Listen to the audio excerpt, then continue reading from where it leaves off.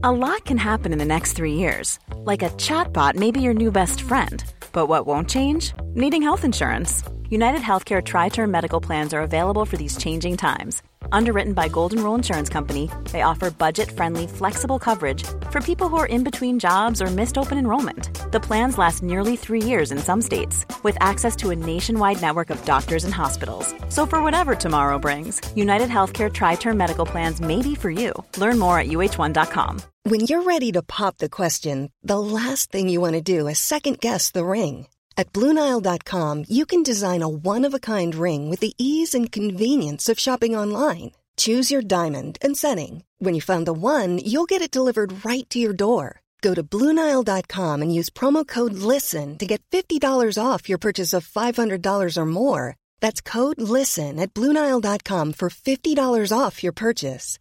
BlueNile.com, code LISTEN. The Telegraph. Podcasts.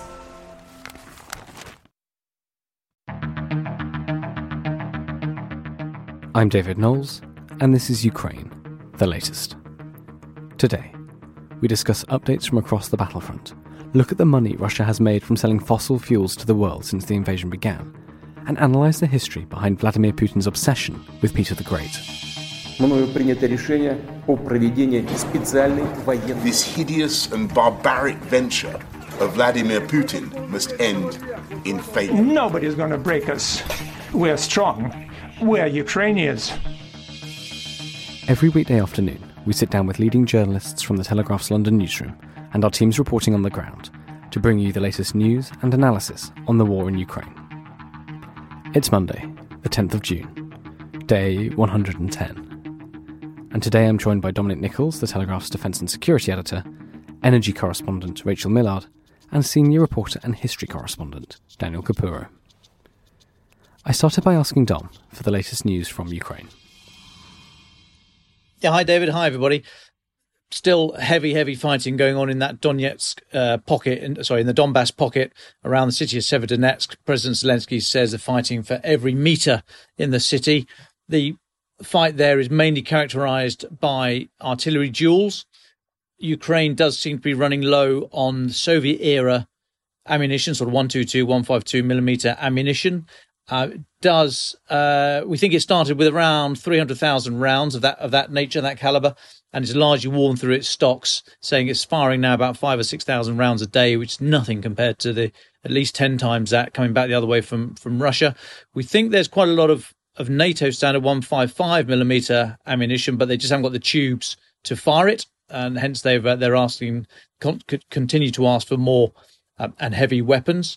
And just on that, so President Zelensky's advisor, Mikhailo Podolyak, said in a tweet just this morning, he put out a list of what Ukraine needs. He says they need 1,000 howitzers of 155 mil, 300 multiple launch rocket systems, 500 tanks, 2,000 armoured vehicles, and 1,000 drones. And he's saying that the contact group of European defence ministers that are meeting later this week in Brussels, he says of that, he said, we are waiting for a decision. So hoping and expecting something will come out of that meeting later this week.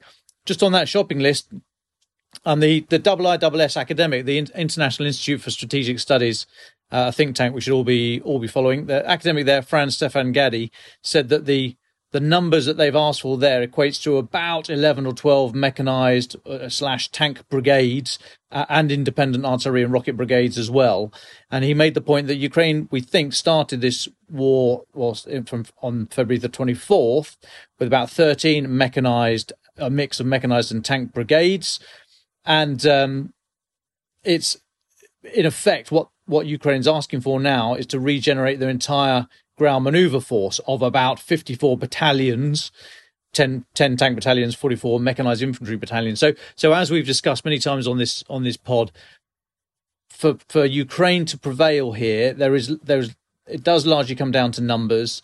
They are having to regenerate, whilst in contact with Russia, regenerate almost their entire ground force, which is a huge undertaking at the best of times, getting the equipment in, changing a lot of the systems and processes from old Soviet-era calibers to NATO standard calibers, training on those natures of equipment, and actually then getting into the fight. So a huge undertaking required there from Ukraine. But first time in a long time, actually, we've seen from Ukrainian government an actual list of what they say they need to end the war. So something we can plan on, but still pretty grim reading there. Thanks, Tom. Just on that, we know that there's been lots of criticism over arms deliveries from European countries to Ukraine for their slowness. But we've heard that Germany's Chancellor Olaf Scholz might be in Kyiv later this month, as will Mario Draghi from Italy and Emmanuel Macron. Can you tell us about this? What do you make of that? Yeah, we started getting reports of this last week. They were saying that the three of them, the three leaders from France, Germany and Italy, will be visiting Kyiv before the G7 meeting at the end of this month. That came out just before the weekend. Then this morning, Bild in Germany put a date on it and said that they're actually going this Thursday. German officials have not confirmed that, but that would be very interesting. So the three leaders of France, Germany, and Italy, all in their own way, have been criticised for being rather slow and lacklustre in their support, either politically or with military equipment, and also somewhat unwise in their continued interaction with Putin. It's good to keep the channels of communication open, but when do you start becoming part of the problem, not the solution? I think is the question many people have asked. Now, I think this is going to be really interesting. If those three leaders do go to Kyiv this week or whenever they go, are they going to take a message of out and out support and almost a kind of sorry that we've played the narrative wrong, we've played the information battle wrong, but we're with you 100%? Or will they go with some kind of idea of the best way out of this for Ukraine, i.e. negotiate, probably land for peace type arrangement? I don't think there's going to be any appetite at all for that in Kyiv at the moment. And if that is the message that they take, I think that would be quite alarming and dangerous for the Western alliance. Not fundamental, but certainly not a good sign. Britain, America, the sort of northern European countries, Scandinavia, Baltic nations, Nordic nations have all been very, very resolute in their support for Ukraine, very clear-eyed about the threat, and not willing to countenance any kind of this sort of talk at all. And I just wonder if there might be a little split there, a little diplomatic split. We've asked again many times on this pod, when does healthy difference of opinion become splits in the alliance? And I think this would certainly not be a good sign if this were to be the message Macron, Scholz and Draghi take to Kyiv. I'm actually off with the Defence Secretary tomorrow. I can't say where, just ahead of the meeting for security reasons, but away for 2 days with the Defence Minister. He's meeting the other Defence Ministers of the JEF, the Joint Expeditionary Force, the 10-nation, so Iceland, Britain, Netherlands, Denmark, and then the Norway, Finland, Sweden, Estonia, Latvia, Lithuania. So the Northern European beer drinking club that turn up on day one, basically. So Defence Secretary is off to see his opposite numbers in the JEF. And I think that, this is going to be on the agenda. If it's not in the press conference, it will be in the Q&A straight away, because I will be there and there'll be other colleagues from across Europe, and we'll ask them these questions.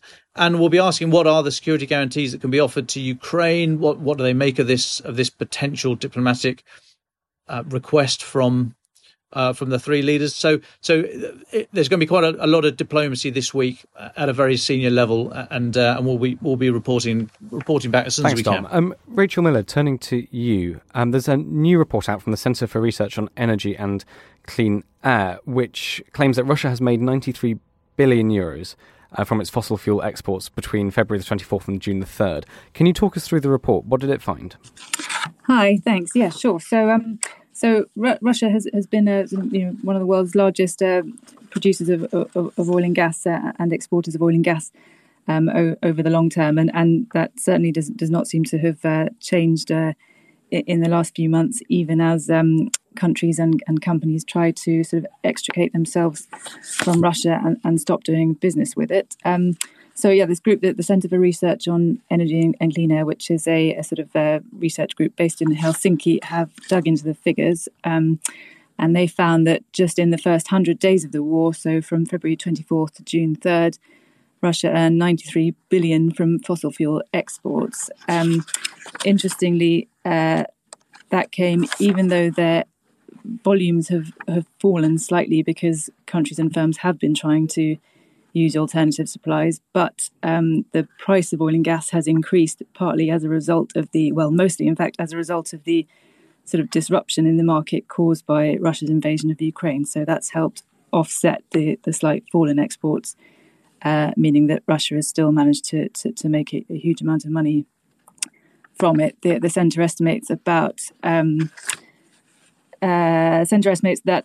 the sum it's earned from fossil fuel exports actually exceeds the amount that its invasion is costing. So it estimates the invasion is costing about 140 million euros per day. So they're certainly, earning an absolutely extraordinary amount from fossil fuels, even as that's going on. And which countries does the report mention are buying the most? So interestingly, China has emerged as the largest importer of fossil fuels from Russia, having overtaken Germany, which is a sort of interesting sign of how trade flows are starting to kind of reshape. So as many sort of Western countries are trying to cut their reliance on fossil fuels, others are picking up the slack. So China's increased. India has also increased their imports. India has bought about 18% of Russian exports over the period. Saudi Arabia and the UAE have also increased imports. And interestingly, France, sort of fairly uniquely in the EU, I think, has also increased imports slightly. I think that might be partly to do with a slight fall in nuclear power capacity in France in the past few months, which possibly makes them a bit more reliant on gas. Thanks, Rachel. I think one more figure potentially to mention is that Germany paid Russia more than £12 billion in the first 100 days of war as well. Is there much more to say to this? Do you have thoughts about as you mentioned, the interesting sort of shift from Europe to Western nations to Asia, so China and India? I mean, what do you think? Do you think that this shows that it is possible to ride out Western sanctions? I think it may well be the case that at the moment, Western sanctions on Russian oil and gas are not particularly material in the grand scheme of things. That the UK's ban on Russian oil is not set to come in until December, and it's not yet banned Russian gas at all. And the EU similarly has only just in the past few weeks agreed a ban on Russian oil, and that's fairly limited. So it's sort of seaborne oil imports again, not until December. So at the moment, there simply aren't enough sanctions in place that Russia even needs to ride out. In the very long term, beyond that, I expect they will find that there's a significant, just rearrangement of the markets in which, countries like China and India will probably become much more significant importers of Russian products, and Russia may well find that it remains perfectly able to carry on as a major oil and gas exporter. Well, thank you very much, Rachel. Dom and Daniel, listening to that, do you have any thoughts on that? Yeah, if I could just ask, how quickly does money get through to if a country is paying for its energy in this way, and we say, oh my God, there's billions of dollars flowing into the Russian state there. I mean, how quickly can this actually be turned around? Do they have access to it immediately, and can they start to sort of lay contracts for weapons and arms and other stuff, start to pay other debts with it? Does it work like that, or is it not quite as quickly as sort of the checks going to clear in a couple of days? Sort of contract by contract, so it depends on the various terms that all of the sort of buyers of Russian oil and gas, which mostly would be sort of major oil and gas companies, have with Gazprom or with other exporters from Russia. There has been a sort of, over the past few months, been a long sort of dispute between Russia and European buyers of gas, in which Russia has asked them to pay via Gazprom Bank, which will convert their purchase into rubles, and that's seen a bit of a sort of standoff in which some companies have refused to comply and had their sales cut off. But in the main, the money is still flowing. I think it flows fairly rapidly. The UK has actually recently extended its own sort of waiver on sanctions against Gazprombank, meaning that traders in the UK can continue to send money to Gazprombank to make sure that gas flows can continue, as a kind of indication of how important all these gas and oil flows are to the EU and as a sort of knock-on effect to the UK. So I don't know the ins and outs of all the agreements, but I think it's fairly swift. Well, thank you very much, Rachel. Moving on, Daniel Kupera, can I turn to you? We've heard lots of news out of the occupied regions of southeastern Ukraine. Russian news broadcasts have been on the airwaves, that there are plans to introduce a Russian school curriculum. If people want them, they've been issued with Russian passports as well. Can you talk a little bit about this Russification? Where does it come from? What are the historical precedents for this? Yeah, of course. So Russification has a long history in the Russian Empire and the Soviet Union. What went on in the 19th century when it first really got going was not necessarily that different to what was happening elsewhere in Europe. You had these kind of two competing forces, the kind of nation building that was going on, the centralization, imperialism, and then you had the kind of 1848 and the Spring of Nations and this growing sort of national identity among smaller groups, Hungarians, Czechs, Slovaks. A lot of that depended on language. That's when you have the kind of the codification of languages, the first kind of dictionaries in a lot of Eastern European Slavic languages. But of course, if you're an emperor or a Tsar sitting on your throne, it was seen at the time that the easiest, the best way to control a nation and a country was to eradicate differences, get everyone speaking the same language, get rid of these kind of regional identities. And it wasn't just, sort of despots. It was going on in places like France. It was going on in the UK to an extent with the kind of efforts to get rid of Welsh, efforts to get rid of regional languages in France. So originally it was a sort of, was in part of a wider trend. But then when you move towards the sort of the 20th century in the Soviet Union, you see this kind of much more sinister totalitarian version of it.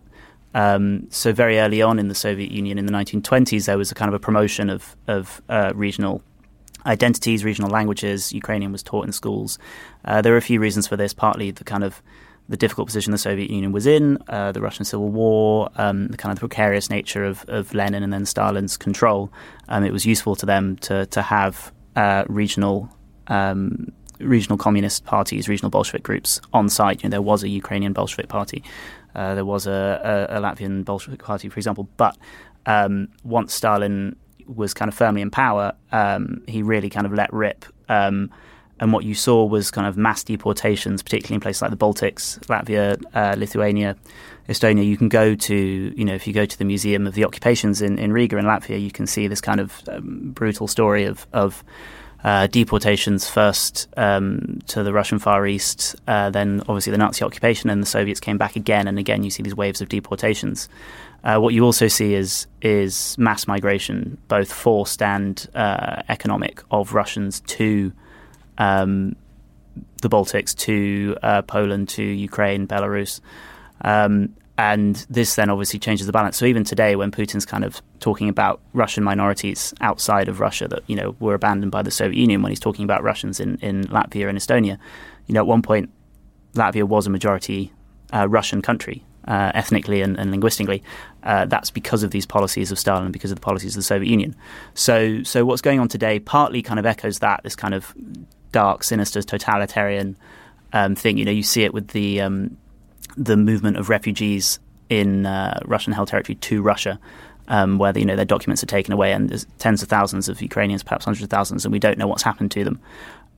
There's echoes of that, and then it also plays into Putin's kind of justification for this war. That there's Russians in the Donbas who are under threat, who are being who have had supposedly this genocide committed against them by Ukrainian Nazis.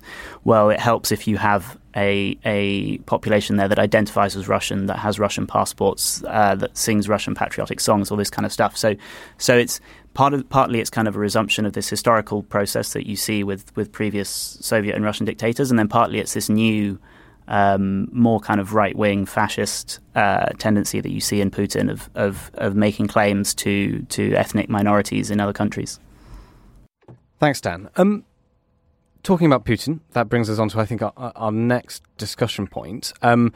Dom Nichols wrote a very good piece and spoke about this on the podcast last week, off Putin's remarks about Peter the Great and his sort of wish to echo Peter's achievements and accomplishments at the head of the Russian Empire. I know you had some thoughts on this. What do you make of that?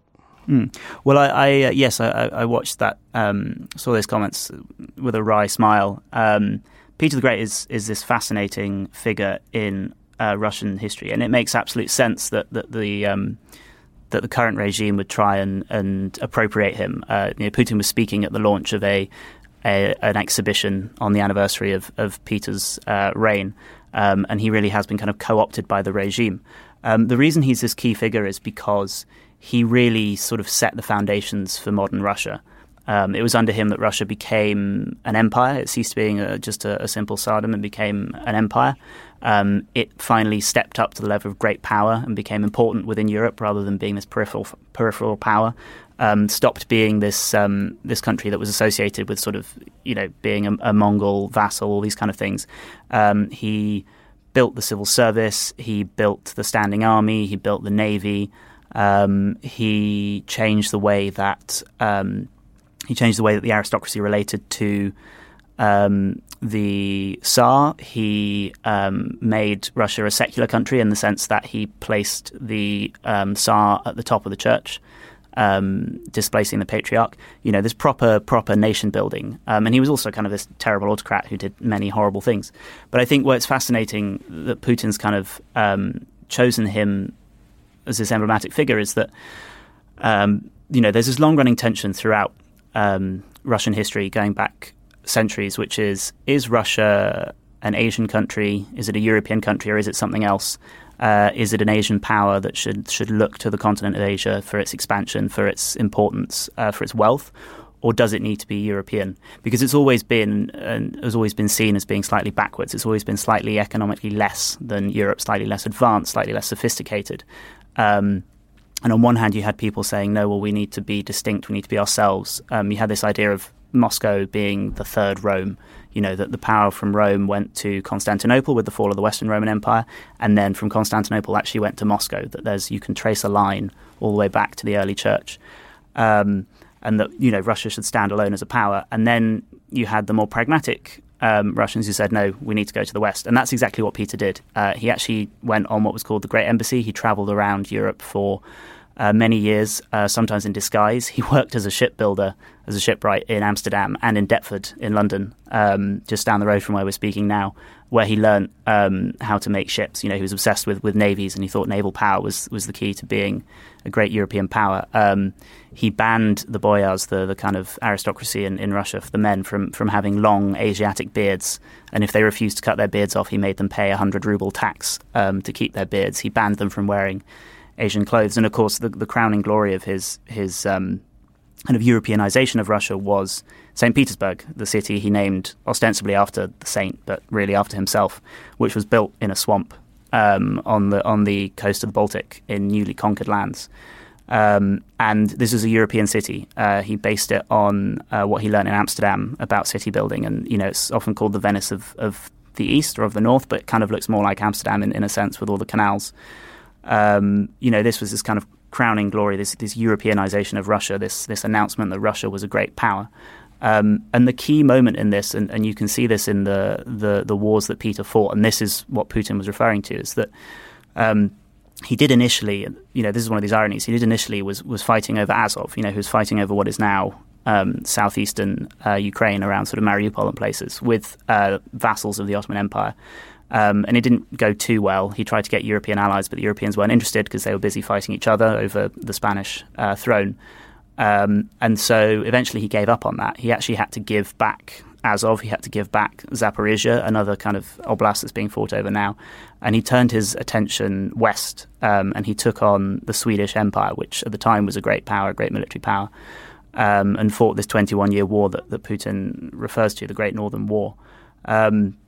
Now, in Putin's speech, he was justifying his invasion of Ukraine, and he was sort of saying, well, people said it was Finno-Ugric land, that it was controlled by Sweden, that it had never been Russian. And in the same breath, he was talking about reconquering the lands. And in this, you can see, again, this kind of tension in Russian history, this paranoia of outside influence and control. Some of the land that was reconquered, Ingria, which is kind of now sort of at the far end of the Gulf of Finland, had been Russian. It was taken from Russia during a period of civil war when the Swedes, who had been Russian allies, turned on them. Again, you kind of see this paranoia of Western powers meddling. But the bits that are now Latvia, Estonia, were indeed Swedish controlled. Before that, they were not Russian. They were controlled by the Polish-Lithuanian Commonwealth. Yes, they might have been slightly Slavic, but they were never Russian. So you can see this kind of strange pan-Slavicism in Putin's kind of thinking that, well, they were Slavs and therefore they can be Russian, which again, is kind of long tradition in Russian history, but you can see its justification for the war. But it is this irony, that Putin is basically driving Russia into being a pariah state. He's sending the state backwards. He's cutting it off from the West. He's making it autarkic, and yet at the same time justifying it by comparing himself to Peter the Great, who actually was this man who was obsessed with Europe, who was obsessed with making Russia European. That's absolutely fascinating, Dan. Thanks for that. And Dom, do you have any questions? Yeah, please. And hi, Dan. There was a great article over the weekend by Lawrence Freedman, Professor of War Studies at King's College, London. And he wrote about the eight lessons any prospective or any leader should contemplate before invading another country. Putin would have done well to read them. I tweeted about it. If you follow me on Twitter, you'll be able to see the link to Lawrence Freedman. Really good article. But he made the point that there's this fundamental tension in Putin's world vision, in that he wants to have all Russian speakers and native Russians, Slavic people inside the border. He wants to get his arms around and get the border around all those people.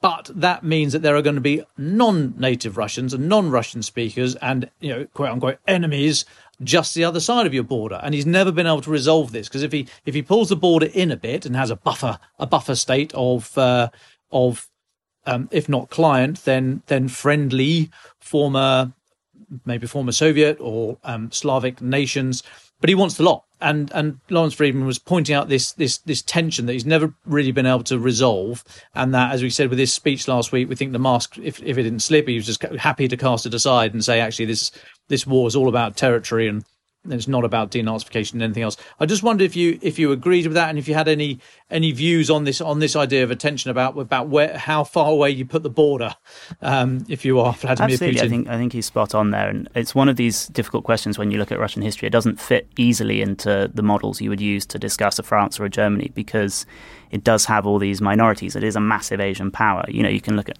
Chechnya and Dagestan, for example. I think Russia has the largest Muslim population of any European, using that sense loosely, country. Lots of the far right in the UK and in the continent, on the continent, look to Russia and say, oh, it's pure and it's preserving traditional Christian values. But actually, it's incredibly multicultural.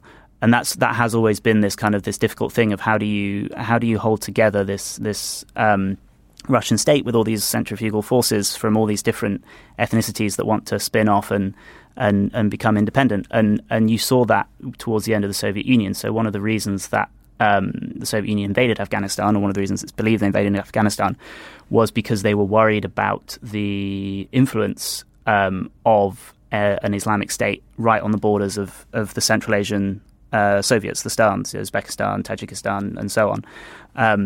And they wanted to keep a secular Marxist government in place because they were, terrified. Brezhnev was absolutely terrified of some kind of Islamic uprising in Central Asia. So it's always been a tension that's run through Russian history. And again, going back to this kind of Russification effort, it's that thing of let's absorb these people, but then let's make them Russian so that they can't, they don't want to rebel. They don't want to be like the Poles who are pain in the backside and keep having uprisings every 20 years.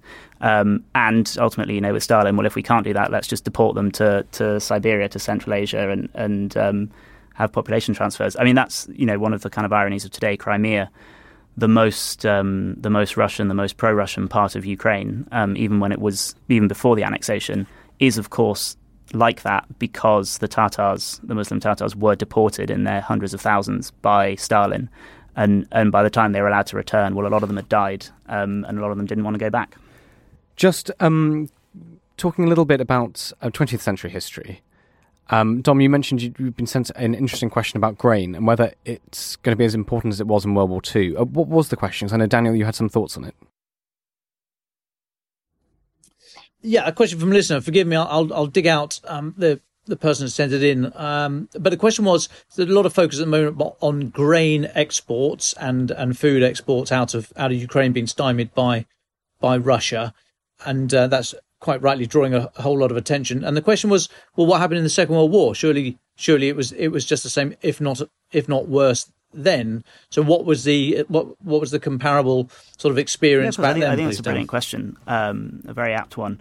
I mean, to be, the short answer is, well, there were lots of famines, really, both during and after the war. But again, as with all of this history, there's a more sinister element to it. So the Germans, before they launched Operation Barbarossa, the Nazis drew up a plan for how the war would go, how they would fund it. And part of that was something that became known as the Hunger Plan. This was in sort of Goering's little green book at the Nuremberg trials. The idea was that as they took this Slavic land, as they took this Lebensraum, they would use the resources available, both industrial and sort of agricultural and raw materials, to fund and feed German territories. And this is one of these things that's long been studied by historians and looked at, is that actually the German home front in the Second World War, until the mass bombings by the Allies, was fairly pleasant. There weren't that many shortages of things. There was actually sort of far more substantial rationing in Britain, and this was because the Germans appropriated huge amounts of resources from Eastern Europe, and particularly from Ukraine, the breadbasket of Europe. I think Timothy Schneider, the historian, puts the figure for deaths in the Soviet Union, and obviously that includes Ukrainians, Belarusians, many others, not just Russians, at 4.2 million. There are higher figures. One of the kind of questions around this is around prisoners of war, because unlike the romantic image we have in the West of the Great Escape and everything else, when it came to Soviet prisoners of war, all prisoners of war on the Eastern Front, the Russians would just pen them up with barbed wire and leave them to die of exposure or starvation. So do you count those people as famine victims? There was huge amounts of death in the Soviet Union, specifically because Ukrainian grain was taken and stolen and taken to Germany. And more broadly, you did have famines elsewhere in the world because of the war directly or in the aftermath. Obviously, there's the Bengal famine, which is notorious, and the role, highly contentious of what Britain's role was in that. There were famines in Greece, in Austria, and in Vietnam. One of the kind of other better-known famines is the Hongerwinter in the Netherlands. This is sort of a slight tangent, but a fascinating point, I think, nonetheless. Audrey Hepburn grew up in the Netherlands, and she was there during that famine, and she was a victim of malnutrition. So when she went on in the 1960s to become this icon of beauty and attractiveness, well, actually, the vision that people were admiring was the long-standing effects of malnutrition and famine in the 1940s on her. And there's lots of studies that show, kind of diabetes and lots of other terrible things that continue to affect the offspring of people who suffered from famines. I've just got one more question for you from me, Dan. There was some interesting news today from a think tank today, on Monday, that said that the global nuclear arsenal is expected to grow in the next few years. And this is the first time it's growing since the Cold War. And the risk of such weapons being used is the greatest in decades. This feels like a historical moment we should note. What would you make of it? It's a difficult one, isn't it? I mean, the Soviets and the Americans, alongside the Europeans, built up these vast arsenals, more than enough to blow up the world many, many, many times over. I think the real worry, at least later on in the Cold War, was these kind of tactical nuclear weapons. What happens in this escalation where you use supposedly a small nuclear weapon? You had these kind of dial a yield type bombs where there's effectively just a dial on the side, and you decide how strong you want it to be, whether you want to wipe out a whole city or just a barracks, really, or take out a strategic river crossing. But that was always the fear, that these would proliferate and you'd have these kind of intermediate range weapons, which also tend to have, obviously, by their nature, very short warning periods, because they're not going way up into space and coming back down. I think the question as well with sort of nuclear weapons is it stretches beyond Russia. And this was really something that Trump, for all his flaws, was engaging with when he was in power, is that most of the treaties that were signed during the Cold War, all of the treaties that were signed during the Cold War, were based on American and Soviet, later Russian arms controls, and they didn't include the Chinese. And of course, the rising nuclear power, the nuclear power that's really kind of churning out warheads at a crazy rate now is China.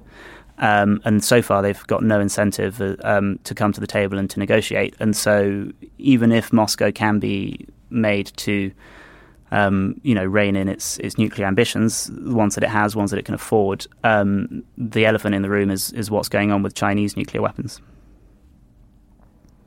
Well, thank you very much, Dan. Dom, do you have any thoughts on that, or any more final questions for Dan?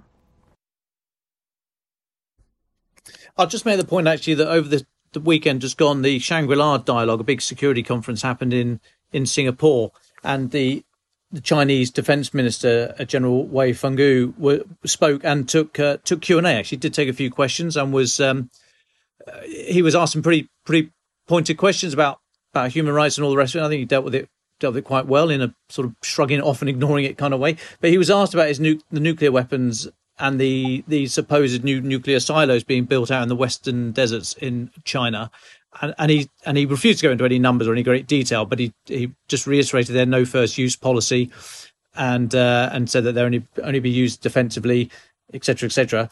Later on, of course, said that when asked about Taiwan, said that all things would be on the table, any means of reunifying. Well, I didn't use the word reunifying. He said it's China's Taiwan, and so whilst not directly threatening any kind of use of nuclear weapons there, he was very, very clear about what China feels about Taiwan. But it was very interesting, actually. If you have time, it'd be worth checking out some of the reports from the Shangri-La dialogue. Just as a quick segue, General Wei did say that China, this is a quote, China's development is a historical trend, and it's neither possible nor sensible to try to stop it. And then followed that up with, we will resolutely crush any attempt to pursue Taiwan independence. The pursuit of Taiwan independence is a dead end. Stop the delusion. So, some fairly powerful stuff there.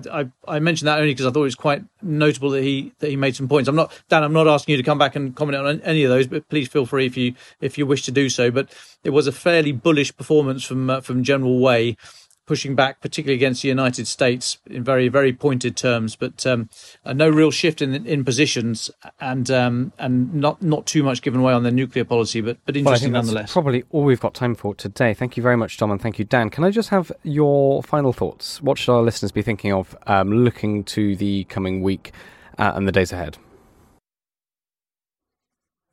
So for me, as I said earlier on, I think this week's going to be big diplomacy. I said I'm off with the Defence Secretary tomorrow to the Jeff meeting.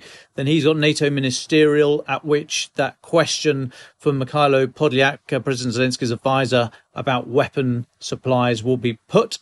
And then we think later this week, you've got Mr. Macron, Mr. Schulz, Mr. Draghi going to Kyiv for talks there. So I think this will be quite telling on the diplomatic front this week. Dan, would you like the final words? I think I'd echo what Dom said there. I think that EU visit is really quite important. Schulz said he was getting a lot of stick for not having visited yet, and he said, well, I won't just visit for the sake of it, for a photo op, for a press release. I'll visit when there's something important to be done and something important to be said, which obviously piles a lot of pressure onto this visit this week. But I think that, that really will be the kind of the key moment this week is will France and Germany kind of step it up and step up their support and start taking a harder line. Ukraine the Latest is an original podcast from The Telegraph. To stay on top of all of our Ukraine news, analysis and dispatches from the ground, subscribe to The Telegraph. You can get your first 30 days completely free at telegraph.co.uk/audio. You can listen to this conversation live at 1 p.m. each weekday on Twitter Spaces. Follow The Telegraph on Twitter so you don't miss it. If you enjoyed this podcast, please consider following Ukraine the Latest on your preferred podcast app and leave a review, as it helps others find the show. You can also get in touch directly with us by emailing podcasts@telegraph.co.uk. We do read every message. Ukraine the Latest is produced by Louisa Wells and Giles Gear, and today on Twitter, Sophie Coe.